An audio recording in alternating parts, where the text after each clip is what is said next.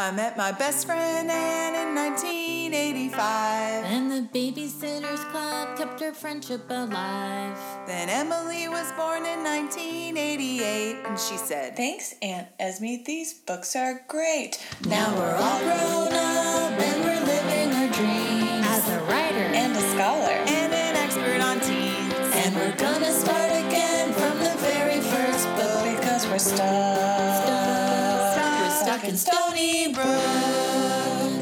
Welcome to Stuck in Stony Brook, a podcast about the Babysitters Club. Today we're discussing Book 51, Stacy's ex-best friend. Dun, dun, dun.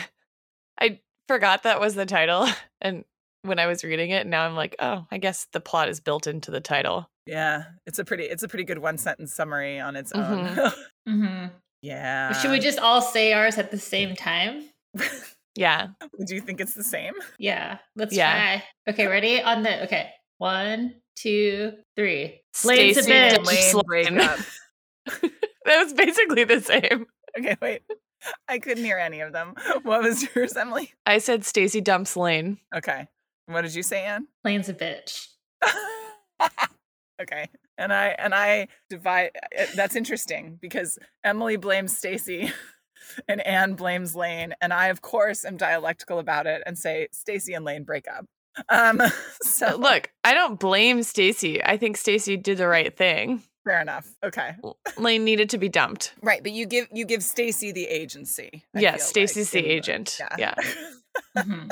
I mean, although, like, what the fuck is Lane going to reply to her letter? Are we ever going to learn that? I know. I bet we will. We still have 80 In, like, 80 25 something books? Yeah, probably. Jesus Christ. We'll still be 8th grade. Well, I guess we should back up and tell you about the members of the podcast. I'm Emily Crandall, a feminist scholar. I'm a total individual, and I like health food. Wow, sassy today. Yeah. Okay. Should I say it like Emily? My thing? Yeah, do it. Yeah. I'm Anna Chikara, a freelance writer. I'm a mischievous pragmatist with a sweet tooth. And I'm Esme Schaller, an adolescent psychologist. I'm kind of bossy, but I have a big heart. That's how Christy sounds. Christy's like, Lane, you're a bitch. I mean, basically, right? If these books were written for a slightly older audience, Christy would have full on said, "Lane, you're a bitch." Mhm. Yeah. Lane, Um, fuck off. Yeah. If you want to learn more about us and how we know each other, you can check out our prologue episode.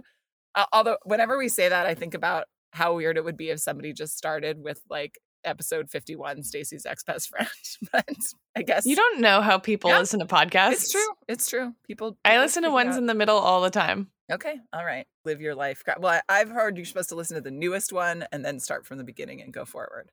Mm. So that's true. Fair enough. Also, you can rate and review us. It helps people find the podcast. If you have any questions, comments, or commentary about anything BSC related, you can drop us a line at stuckinstonybrook@gmail.com. You can also support us on Patreon at patreon.com/stuckinstonybrook. And we have 2 more new patrons to thank this week, everybody. So pizza toast to Elizabeth Clark and Maya Rook. Woohoo! Thank you. Pizza toast. That hits us at 50 patrons, which is very exciting. So if you join us on Patreon, you can get bonus content. We have a bunch of extra episodes there, and we have 3 different levels that you can choose from to support us. So the pizza toast is only $3 a month. You can get a kid kit for $6 a month, and the super special level is $9 a month. So our current bonus episode is us discussing the pilot of the original Gossip Girl. You can imagine that I had some. Guess how opinions. far I've gotten in season 1 since we watched the pilot. Watched that. You completed it. Almost. I have like 3 episodes left. Is it a 22 episode season or 13? I'm assuming it's a long season. It's long. Yeah. It's a show with a lot of episodes. Yeah. Yeah. Well, if they manage to make Chuck likable, I would assume it would have to be a lot of episodes. Yeah. Yeah. Anyway, you can listen for They've more not on that. started that yet. You can listen for more on that on Patreon. Right now, if you're a patron, you can vote on what we're going to discuss next. And we're choosing between 4 wild premise 80s sitcoms, I think none of which Emily has seen. Small Wonder is currently in the lead, Anne, which I'm pretty excited about. Yeah, that's good. Yeah. Do you know anything about Small Wonder, Emily? I do not know. Guess from the title what it is. A short person with big dreams. It's a good tagline. That is not what it's about. We'll leave it there for Oh. now. Okay. I like that Emily's gonna maybe eventually have to watch this show, and she's going to be very confused and maybe Very upset. confused. Upset? Yeah, it was a wild time for sitcoms then. No. Oh, Okay. man. So let's get back to this book. Fine. Okay. Okay. Thank you, Anne. And So always Stacey- keeping us on task, Yes, famously. Stacey's ex best friend, which I'm just now studying the cover. I love this cover. Yeah. I you know why kindled. Esme What does likes look it? like? Because Because Christy's on it? they're like dressed in No. rainbow clothes. Well, that's part of it. That's part of why I like it. No, I like it because it's a direct scene from the book. So this is with Pete unusual. and Pete and Ooh, is he Pete hot? and the Asian boy. What's the Asian boy's name? Rick Chow. Rick Chow. So yeah, it's Pete Wow, and Rick Chow. Esme, wow. What? Yeah. It's an Asian person on the cover that actually looks Asian. That's kind of unusual. So I was excited. No, I'm just saying you forgot the only Asian boy's name.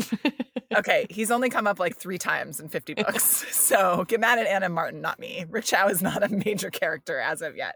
But making what were they making? Like molecules out Yeah. of prunes and pretzels? Like what middle school cafeteria serves prunes? Yeah. Also, they have Stony to Brook. make. Did you guys know they made the Asian kid be good at science? Wait, I'm sorry. Is this your definition of good at science? Okay, I He wouldn't knows know. what a molecule is, Esme. Yeah. Also, he makes a It complicated. screams tiger parents. He makes a complicated molecule. Hang on. One He was makes just, H2O. but there's another one that I couldn't pronounce. It's chapter 6. Yeah. Mm-hmm. It says the boys built prune models of hydrogen peroxide and some sulfur stuff. While Rick was trying to figure out how to make I can't pronounce it, triethylolamine, and then in parentheses, Stacey does say, or something like that. So, Right. So I it think may that's not be made real. up. But also it says Rick was trying to figure it out. So doesn't mean that he's good at it. It would have said Rick expertly made a Rick, as well, you're because of always his trying to Asianness. defend these things in these books. Yeah. As Esme's a BSc apologist. Yeah. There could be a swastika on the cover of this book, and she'd be like, She's like, "That's not a swastika." it was the 90s. It's an ancient druid symbol. Yeah. Yes. Anyway, I love this cover because they are doing the thing that they're doing in it, and they look like 8th graders having fun at laughing at the boys doing dumb things. And Lane just looks so bitchy. It just makes me really She happy. also looks like she's 32 and Yeah. just got divorced or something. Yeah. Exactly. So, like she's the substitute teacher that has to hang out with these annoying 8th graders. She got divorced from, wait, what's her boyfriend's name? King. Ugh. Which is Which- also the name of the quarterback that like tortures Okay, Logan. yeah. So Micah came home from work yesterday and was like, "Oh, what's this book about?" And I was saying how Lane's boyfriend is King. He's just like, they've already used that name. Wow. He was like, Clarence King. Oh my I was God. like, okay, the one book you read of the entire Yeah. series. We got to hire Micah as a fact checker and Yeah. Oh my God. series consistency checker. would He's love the that. David Levithan of our podcast. Yeah. That's hilarious. So back to the plot. Sorry. Oh, right. Have we said anything about the plot? No, we haven't. So Lane is on school break for a week, and her and Stacy are on the phone. And Stacy decides it'd be a great idea for Lane to come use her week off to come visit her in Stony Brook. While she's in school? Yeah, while she's in school still. So Lane comes, and she's just basically too cool for school for everyone. I think everyone's lame and immature, and a baby.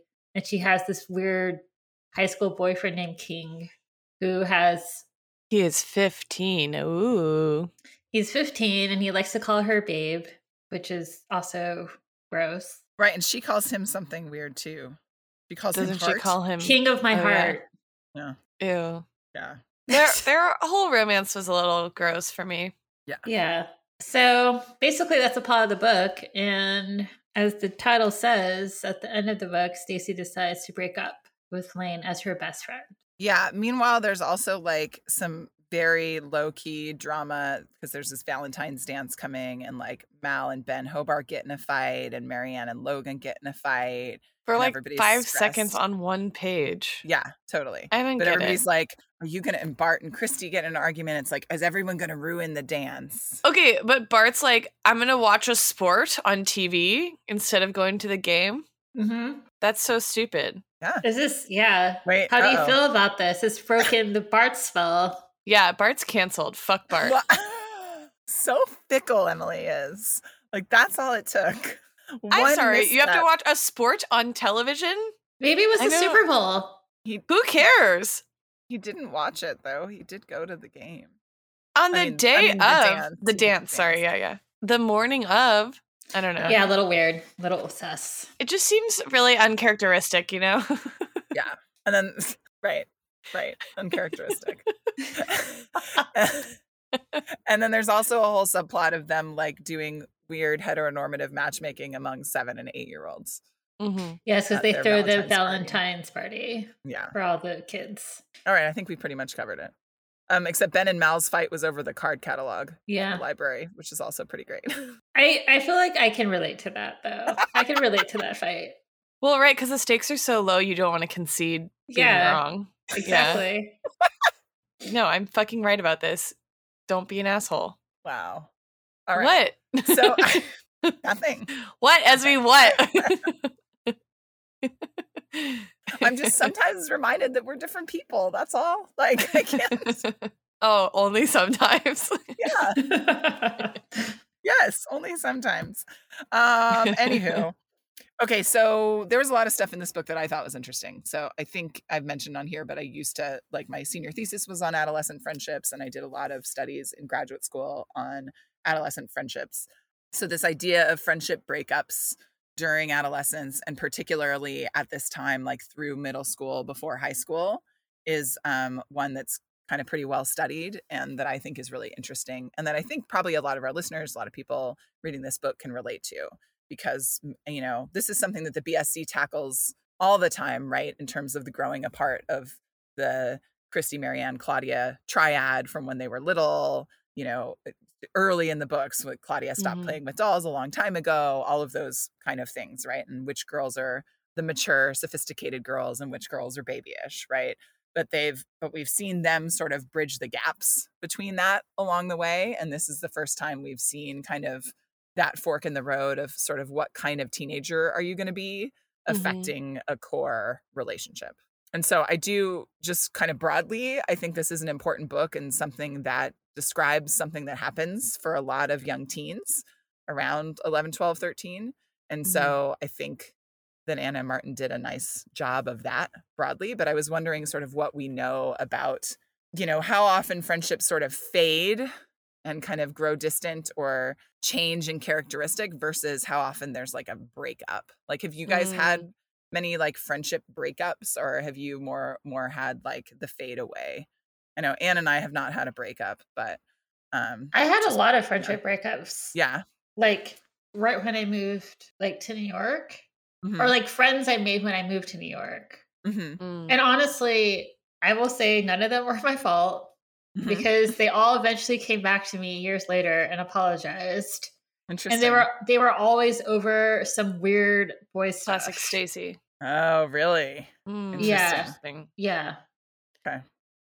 I had like one friendship breakup in middle school, Mhm. but then we were like fine as teenagers. So it Mm. wasn't like we just you- like broke up as best friends. Yeah. Were you still friends, or were you just like fine acquaintances? Fine acquaintances, I would say. Yeah. Yeah. Right. So there was no remaining beef. It was just like, this isn't working anymore. Mm-hmm. Yeah. Yeah. I haven't had many friendships like end though. Mm-hmm. I have a lot of like friendships that were really tight at a moment in time that I've not like kept up, but when I see the people, Mhm.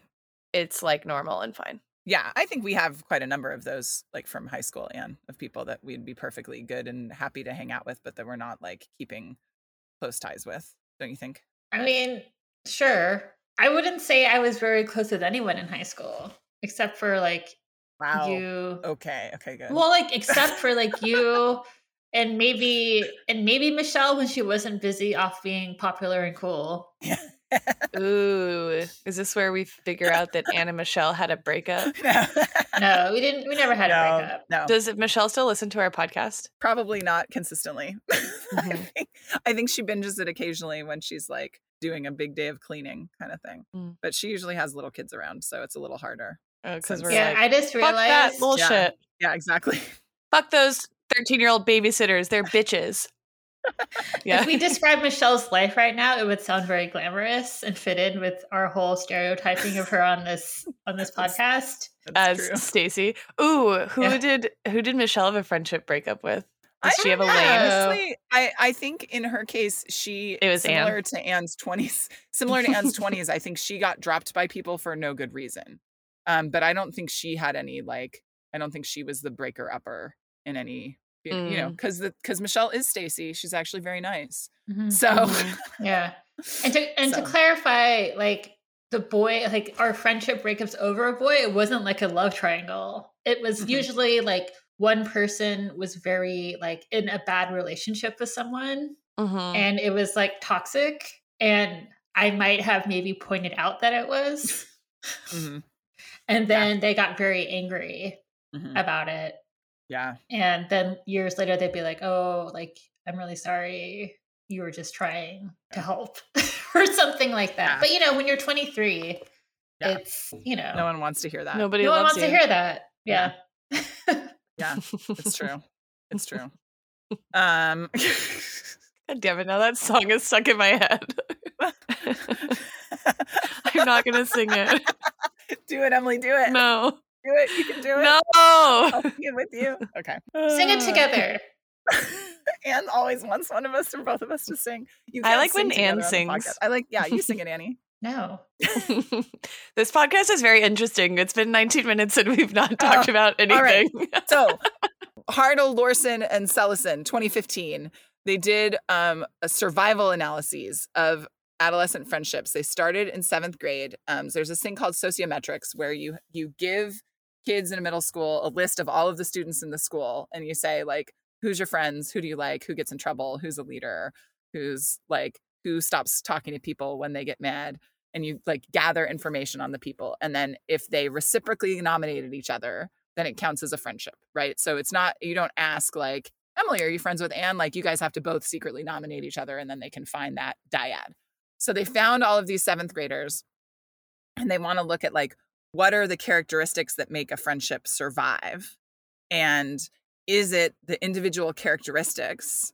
Like, are kids who do better in school more likely to retain friendships? Are kids who get in trouble more often more likely to retain friendships with the other ne'er-do-wells?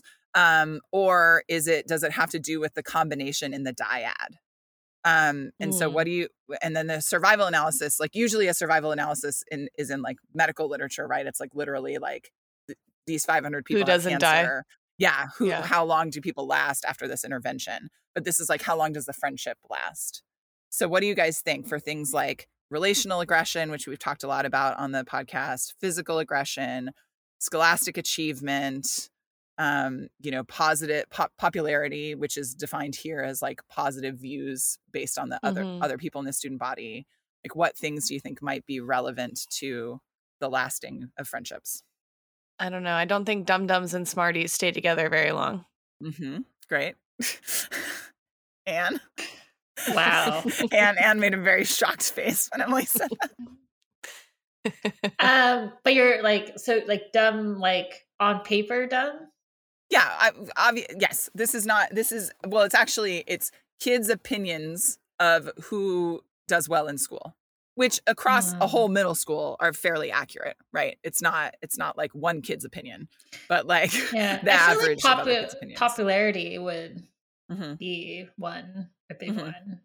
Because Like- that encompasses a lot of different things. Mhm. Like and when you're, younger or a teenager, popularity is basically like you're like attractive Mhm. and that's about it, I feel. So you think that it would relate to lasting friendships? Oh, sorry, I thought you meant the opposite.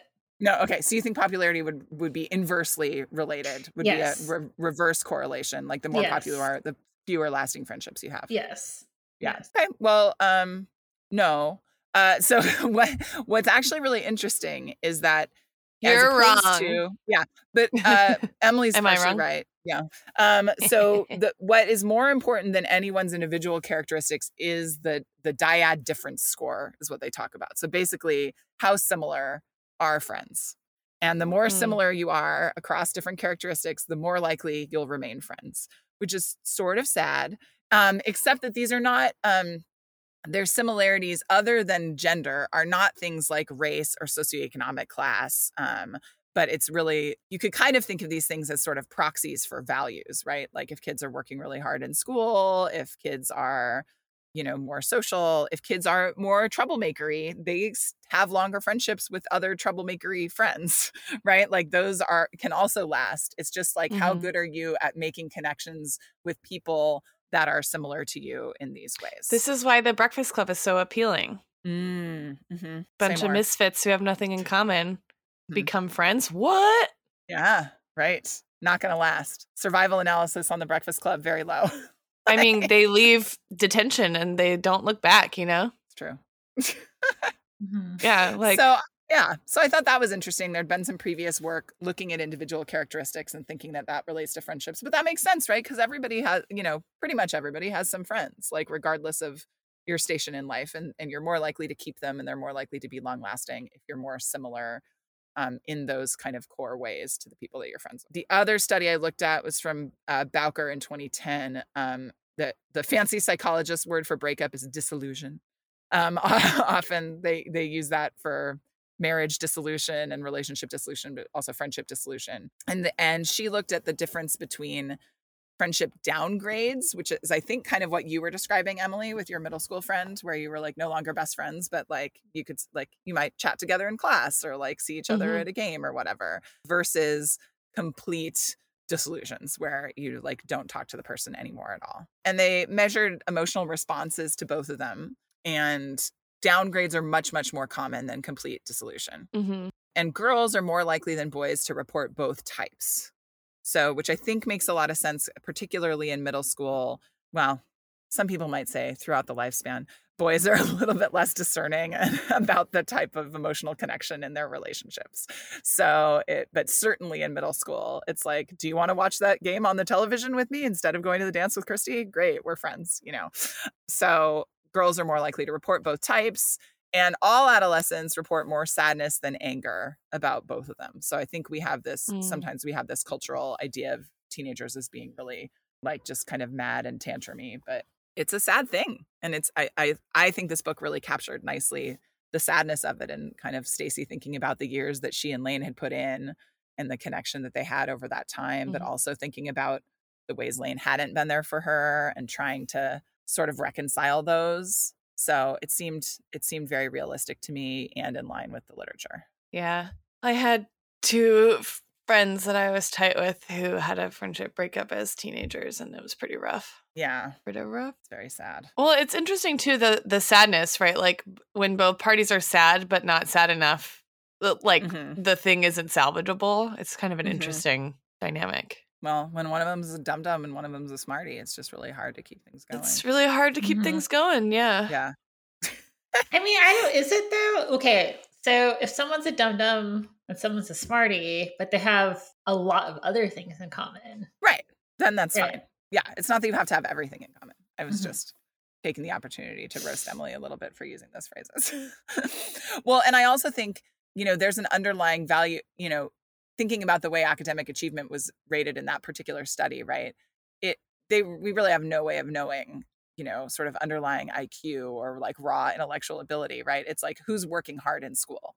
And so you could have somebody that is, school's really important to them, and they're friends with somebody else where school's really important to them. We're not really talking about intelligence, but that's like a value that's common that would help them remain friends. All right. My only other thing is Stacey says the fantastic, my mother is the reason I do not have much of a self-confidence problem on page 28, which just seemed to me a very like McGill family sentence. Yeah, it's so funny. And also, of course, reinforces tons of really bad armchair psychology about how everything comes down to moms and what they do to their children, and gives Maureen a lot of credit that I don't think that she deserves, in the same way that she would not deserve blame if Stacey was not very confident. So I started to do like half a literature search on this, and I got so overwhelmed. I was like, no, I'm just going to talk about what I think about it. So of course, moms have some influence, but self-confidence is built through mastery, and you can't just make your kid confident by telling them that they're awesome, especially if you're just their mom. So, but I sort of, it's kind of cute that Stacey gives her that credit. What's up, Em? Yes. What did you notice? Well, it's kind of interesting that this book follows on the heels of the super special about snow, because there's a lot of climate change talk in it too. But I was like, we already talked about that. And we've already talked about a lot of stuff in this book, like about the romantic dynamics and blah, blah, blah, blah, blah. So there's like one throwaway comment. I'm really pulling things from the bottom of the barrel here, but one comment that Christy makes that I was like, ooh, this is something we have not talked about yet.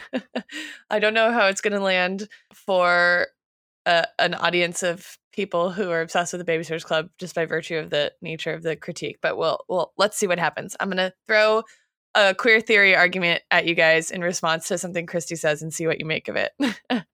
Awesome.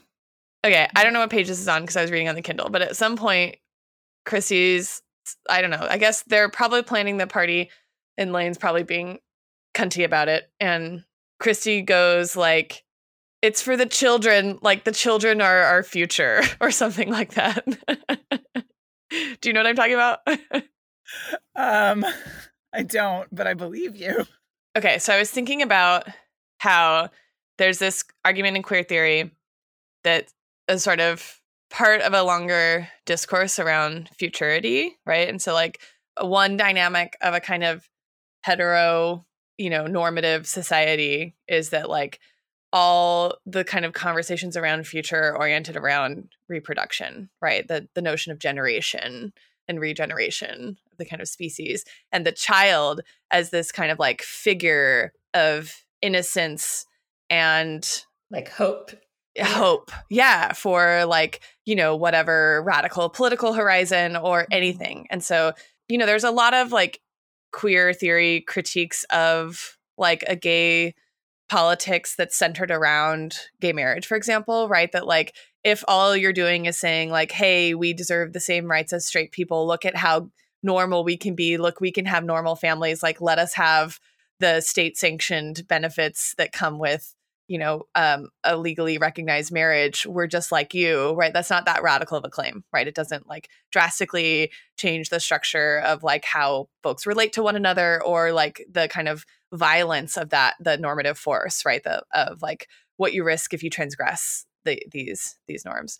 And so I was thinking about this book that this theorist Lee Edelman wrote called No Future, where he basically argued kind of like against the figure of the child as a sort of center of radical politics. And he does like a kind of really cool sort of literary theorization, but like he argues that kind of queer gets positioned as sort of antithetical to this figure of generation, regeneration, kind of reproductive politics, and rendered as kind of like narcissistic, antisocial, and kind of future negating. And he makes this claim that like, actually that's where the radical potential is, and that queer theory should, instead of resisting queerness, the association of queerness with these, narcissistic, antisocial, and future negating drives, it should instead kind of embrace it as a way to reorient the kind of radical sort of edge of queer politics. So I was like, it's funny that Christy says that, right? She's just like, the children are our future. Mm-hmm. And I think, but also like, I don't know how like fair or interesting of a critique it is of a book about children babysitting other children to be like, it's overly obsessed with the like reproductive futurity and like the heteronormative values sort of encapsulated by the figure of the child as this like quintessential kind of an innocent figure in need of protection. But I'm really sympathetic to that critique of that representation of childhood, right? That there's something kind of like separate from childhood, that childhood is this like period of life or mode of being that's distinct from reality or society or something like that. And I think that's a really kind of mistaken way to conceptualize childhood, and probably in part leads to a lot of like the misconceptions that you're often talking about around like what kids are really like, and like what are the dynamics that really shape their experiences of like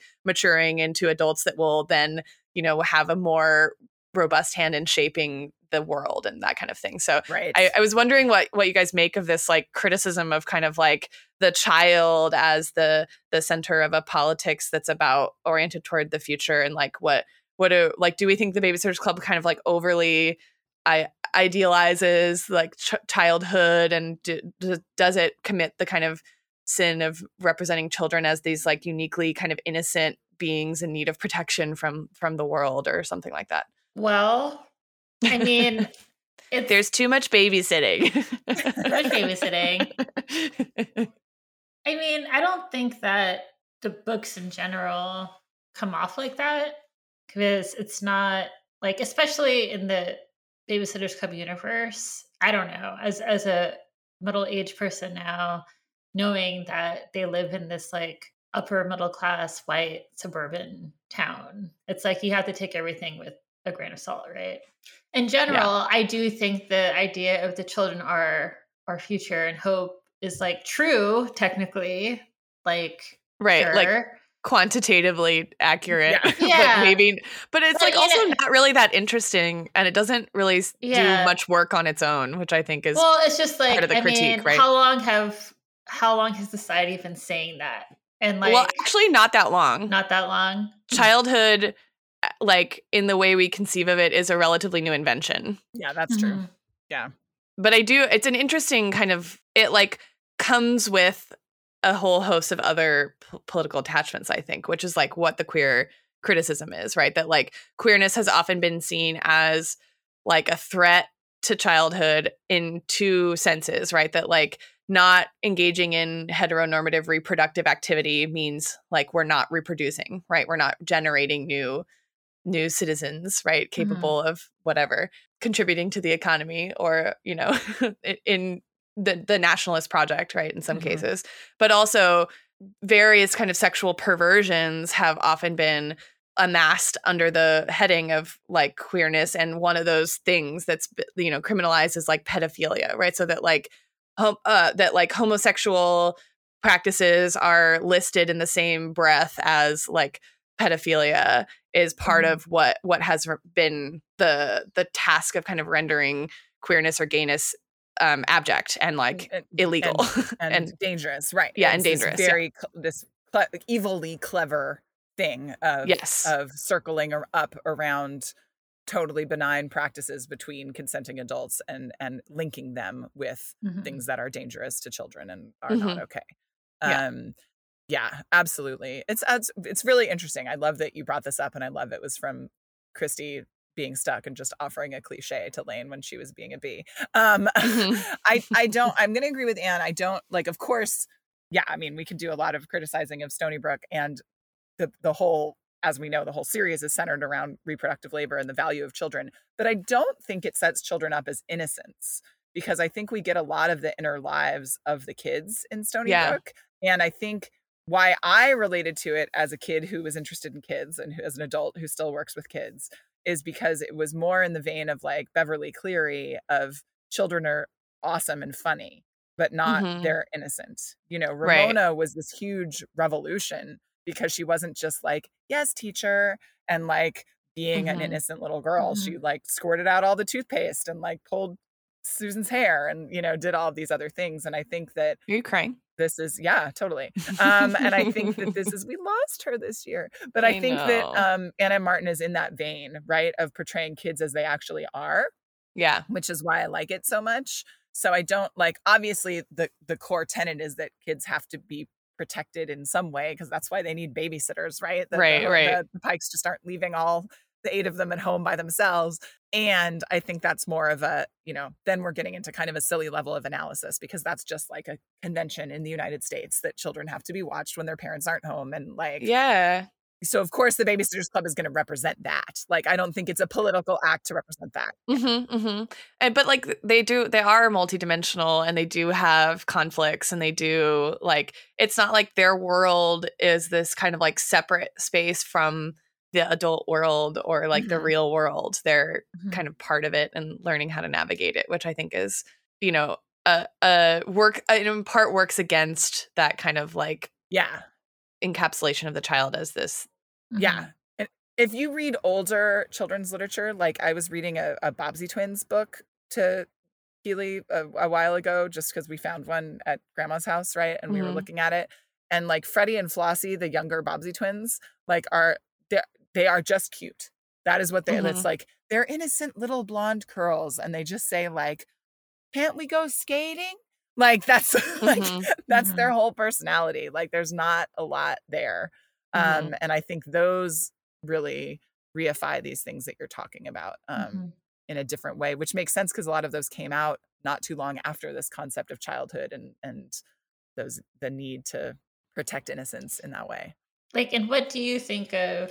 I think I must have clicked on some like momfluencer on my Instagram feed because now I'm getting fed all this crazy like mom stuff or like momfluencers, and but it's like, I mean, that's when you were talking about like defining childhood and like what is that? It's just like, I mean, social media. It's like I see there's such a weird like parents who are dictating the narrative of their kids on social media, which is I'm curious. It's so curated, right? There's like a single color palette and like I'm kind of like, like how are these kids gonna turn? Like what are they gonna become? Because like you've been defined. Which of these kids are gonna be the biggest bitches? Yeah. Well, it's like, you know, their lives have been defined in a certain way by their parent. And then when does that and then like when they're 12 and they start to see like their life documented and it's like, this isn't what I like at all. This isn't who I am at all. Like what's gonna happen? Yeah. That's really interesting. Right? It's right, that there's this like romanticized notion of what an idyllic childhood looks like, and parents are curating that aesthetic as part of their brand. There's also a lot of like mom humor, which is like, it's like they're like taking the piss out of themselves, but in a really like cringy way. Well, I think that has always existed. Like that goes back to Irma Bombeck and other like columnists in the Saturday Evening Post before her. But I think it feels more immediate and intimate and a little bit upsetting because it's in this like in an Instagram reel or a TikTok versus written down and edited. Well, and I think too, to maybe your point that like what the series does and why it's good is that it doesn't paint childhood with this like overly idyllic brush, right? The kids deal with adversity. They struggle with, you know, like how to navigate racism. They struggle with disease, right? So it's like gives you an angle into not recoiling from the reality of a childhood that's not perfectly idyllic, right?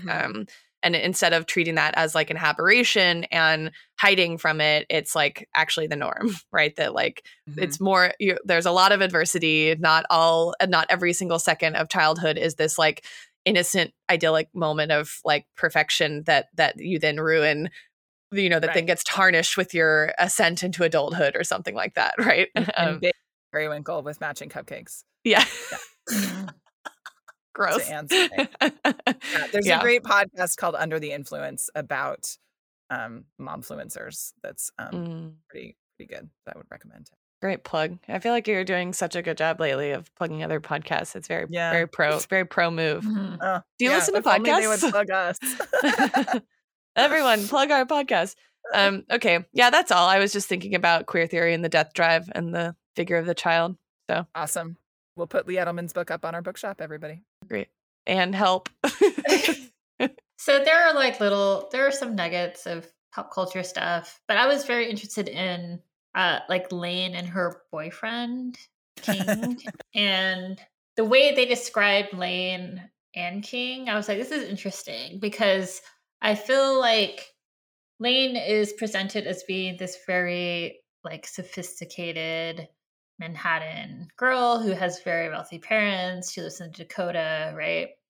And, you know, I think so far the series has led us to believe that she's like very, maybe like very like Gossip Girly, right?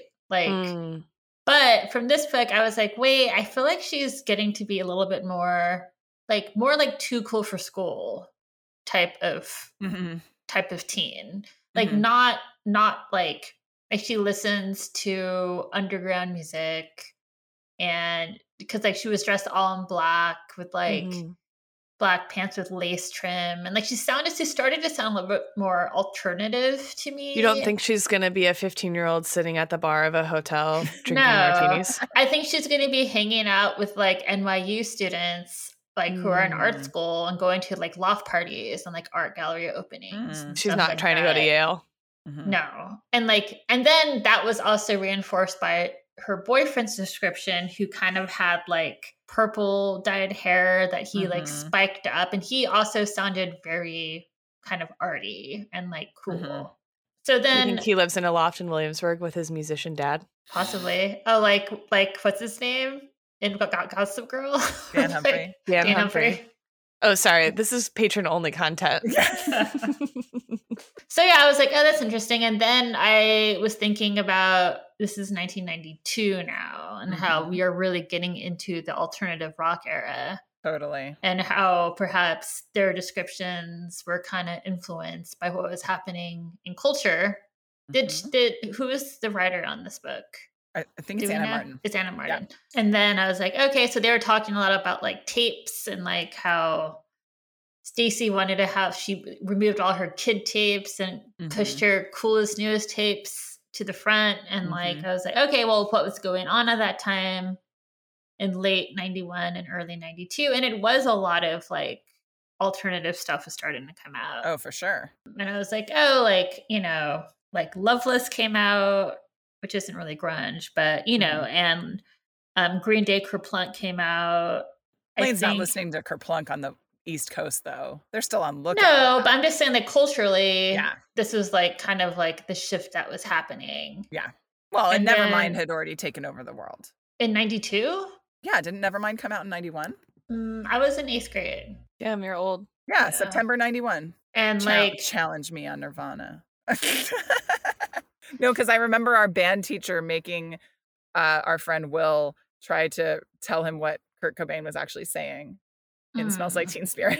and then like Lush and like Afghan Wigs, and like, there was just a bunch of, we were like moving into fully into that territory. So it was interesting how I was like, oh, I don't think that Lane is that prim and proper.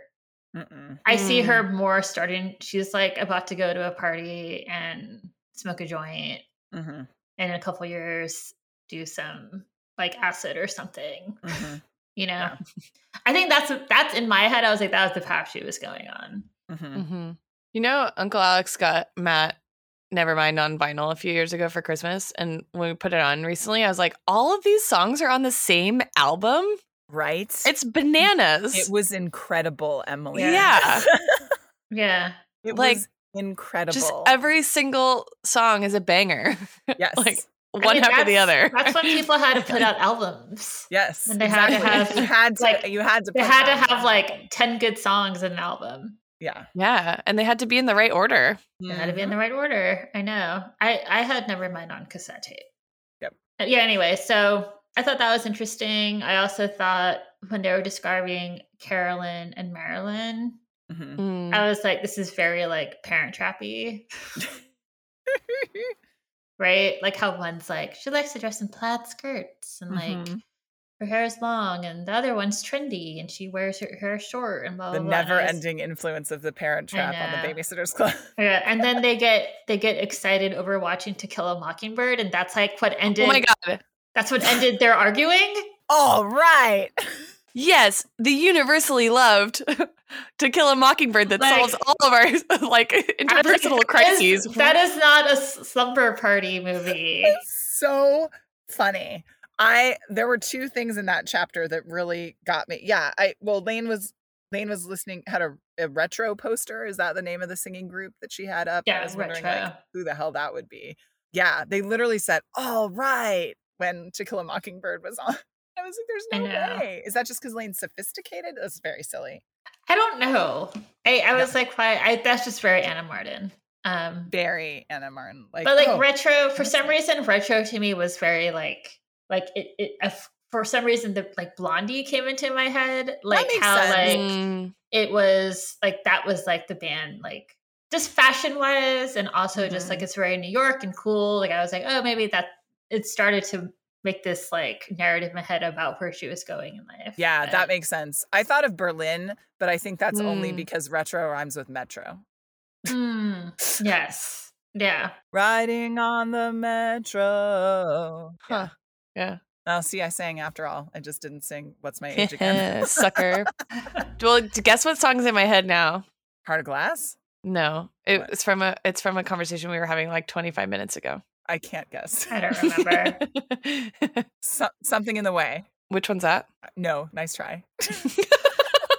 No, it's a song from Breakfast Club. Oh. It's been in my head since we were talking about that. Fair Okay, enough. carry on. Are you gonna sing it? Hey, hey, hey. As we sang twice. I also like Pete Black's poetic language to Lane. Oh my Like, god. Those are in my best lines. I Yeah. know. I So liked it- the second. What's the second one he says? Well, like eyes like limpid pools. or Yeah. something.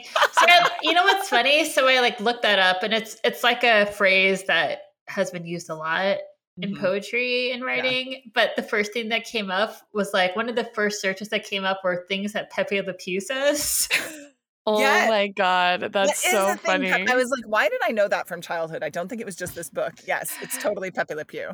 But I guess that the term or to like describe someone's beauty with like natural things is like Mhm. called a belzon or something, and it says Oh. like Pepe Le Pew uses belzons a lot in his. Oh, well, so does Bart Taylor, comparing Christie to a snow-capped mountain. Oh, jeez.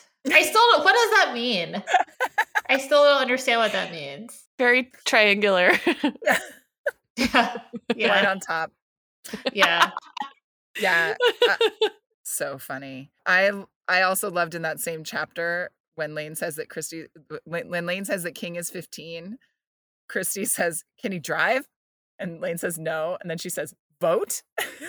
Lane says no, and then Christie says, "Then what's the point?" And then Stacy cuts her off. Yeah. I love So funny. that Christie's the only reason that you might want to date an older boy is if they have these like additional privileges that you might leverage your power through. Yeah. Like, Can so he good. even buy alcohol? Yeah. Can he run for president? This is unreasonable. Yeah. Yeah, that's about it all I had. Oh, also I like the Home Shopping Network. Oh yeah. So good. It's all yours. Yeah. It's all yours. I know. I can picture but, it. But she bought like a clown doll. I'm very confused about that. I know. So I I know. tried to look up if clown dolls were like really popular at one point, and I did find an article about how just dolls in general were super popular on Home Shopping Network. Well, I think I That's know funny. the kind she's talking about, and you would see it in like various old ladies' houses with like the ceramic hands and face. Yeah, And then, but would like- you buy that when you're 13? I don't know. Apparently. And you're like Claudia and Stacy, who are apparently the most fashionable members of the BSC. It's weird. It's a weird. I want a clown doll.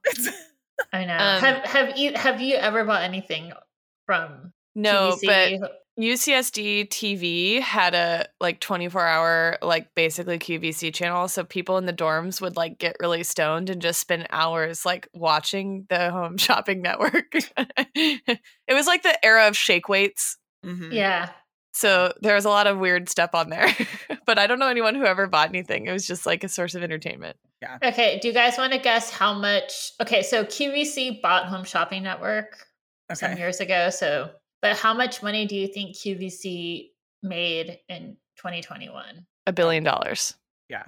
You want to say $1 billion also, Esme, or want to change your number? I mean, I was gonna say millions, so Uh-huh. that's just 10 Well, million. Or it's 1,000 million. $11.35 billion US dollars. Emily's face. That is That's the most shocked I've ever shock seen. she's ever seen on the podcast. That's so many billions. I know. So it's very popular Wow. still. I've never been more shocked about anything. $11 billion? Yeah. Ugh, kill me. I my worked God. for a beauty brand whose founder goes on QVC and sells her stuff. And she was like, yeah, that's how I make basically like 80% of our company revenue is by going on QVC. Wow. Yeah. I mean, that's kind of, it's interesting that so many people still like the internet exists now, people. And you can buy QVC stuff online too, but it's like, you know, people like seeing people be on TV hawking their own goods. Yeah, my old roommate used to watch Shark Tank a lot. Oh, I like Shark Tank. All right, Anne, was there any candy in this book? There was no candy. I just saw Fritos. Okay. Which, whenever they talk about Fritos, I'm like, I need to buy Fritos because they're really good. They're really good. I had They're some really good. recently. They were Ugh. quite good. They hold up. All They're right. good. Tallies. I haven't done like full tallies in a while across the series, so I thought I would do that today because it's been a little bit. So we're up to 28 on Babyish, 61 on Bossy, 60 on Sophisticated, gaining on Bossy, 54 Shy, 37 Sensitive. Unfortunately, Exotic and Almond Shaped both come back in this book. So 19 Exotic, 28 Almond Shaped, 40 Individual, and 38 Health Food. Mallory is Practical just 11 times. And we did get a Jessie Tells Jokes more recently, but that's still only at 4. Wow. I still hate that is Jesse's thing. Well, we got nothing else other than Jessie being black, but if we added a total for that, it would be like 100. Yeah, she's also, you know, a dancer. Right, but a dancer is not a personality characteristic. Didn't Stacy describe her skin color, not say she's black in this one? Yes, that's true. We're seeing that more often. Yeah. Jessie has beautiful cocoa-colored skin. Speaking of personality, Pete The sneakers? always wears sneakers. Yeah, I knew you were going to say that. I wrote it down with a little heart in my notes. I loved that touch, and I love that they didn't notice, and that Lane was like upset about it. I loved it, loved it. Maybe we should post our graduation photo on Patreon or Instagram, man. Just FYI, Esme always wears Converse. That's Yeah. why that's funny. It's part of her personality. It is part of Yeah. my personality. I Yeah. love Pete Black. Cool. All right, what weirdest lines did you guys have? I like limpid pools. Yeah. Oh, that's a good one. I like limpid pools, but I wrote down when Christy said, "It's not an omen, it's boys." That's pretty good. It's too long, but I liked it. I also had, rather than limpid pools, I had hair like gossamer. Mhm. And then I had a few this time. I thought there were a lot of good ones, which is usually the tell that it's an Anna Martin book. Mhm. Ever Subtle, which I think is Stacy describing Christy. Mm. But then also I liked Way Beyond Pigs, which was That's Stacy. good, This is yeah. the book where Yeah. we learned that Stacy collects pigs, which Anne also I collected pigs. for many years. Yeah. And that she was like hiding some of her pigs when Lane was coming because she thought Lane was going to judge her and that she should So- be way beyond pigs. This has never been brought up before that she likes pigs. She does do Porky Pig impression. Yeah, this is I think it's going to keep coming up, but this is the first we're learning of it in this book. I feel like Way Beyond Pigs is a very appropriate title to pair Excellent. with the ex-best friend phenomena. Cool. All right, great. What should we pizza toast to? We shouldn't pizza toast to him, but this is the first mention of my long lost relative Curtis Schaller, who Jessie goes to the dance with. Saying. Oh, yeah. I forgot that Schaller is in here. Funny. I'm only coming up with sincere ones, which we don't have to do, but I like that Stacy, you know, there's a lot of indicators earlier in the book that she is doing things like hiding her pigs and rearranging her tapes, and that's not what you should have to do when your best friend is coming over, and they should be fine with your pigs and your dorky tapes. So I think like Stacy's coming into her own and not trying to like satisfy Lane is what I would nominate, but there might be a better, funnier pizza toast. Anne? Yeah, I don't know. Trying to think of something to make fun of.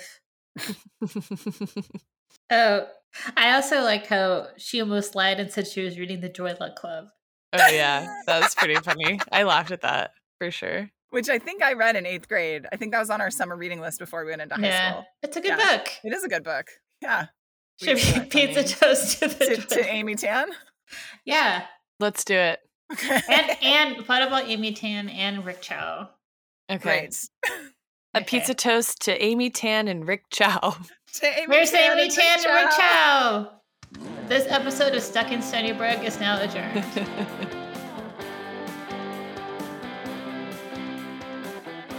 Thank you to Anna and Martin for everything. Stuck in Stony Brook is edited by Emily Crandall. Theme song written and recorded by Gary Schaller, performed by the band Kid Kit. You can follow us on Instagram at Stuck in Stony Brook or find us on our website, stuckinstonybrook.com. Need some books that we mentioned? Buy them from our bookshop and support both a local independent bookstore and your favorite series literature analysis podcast. Find us at bookshop.org/shop/stuckinstonybrook. Lastly, if you're feeling dibbly generous and you want to rate and review us on Apple Podcasts, that would be super helpful. You're the best friends a girl could ask for.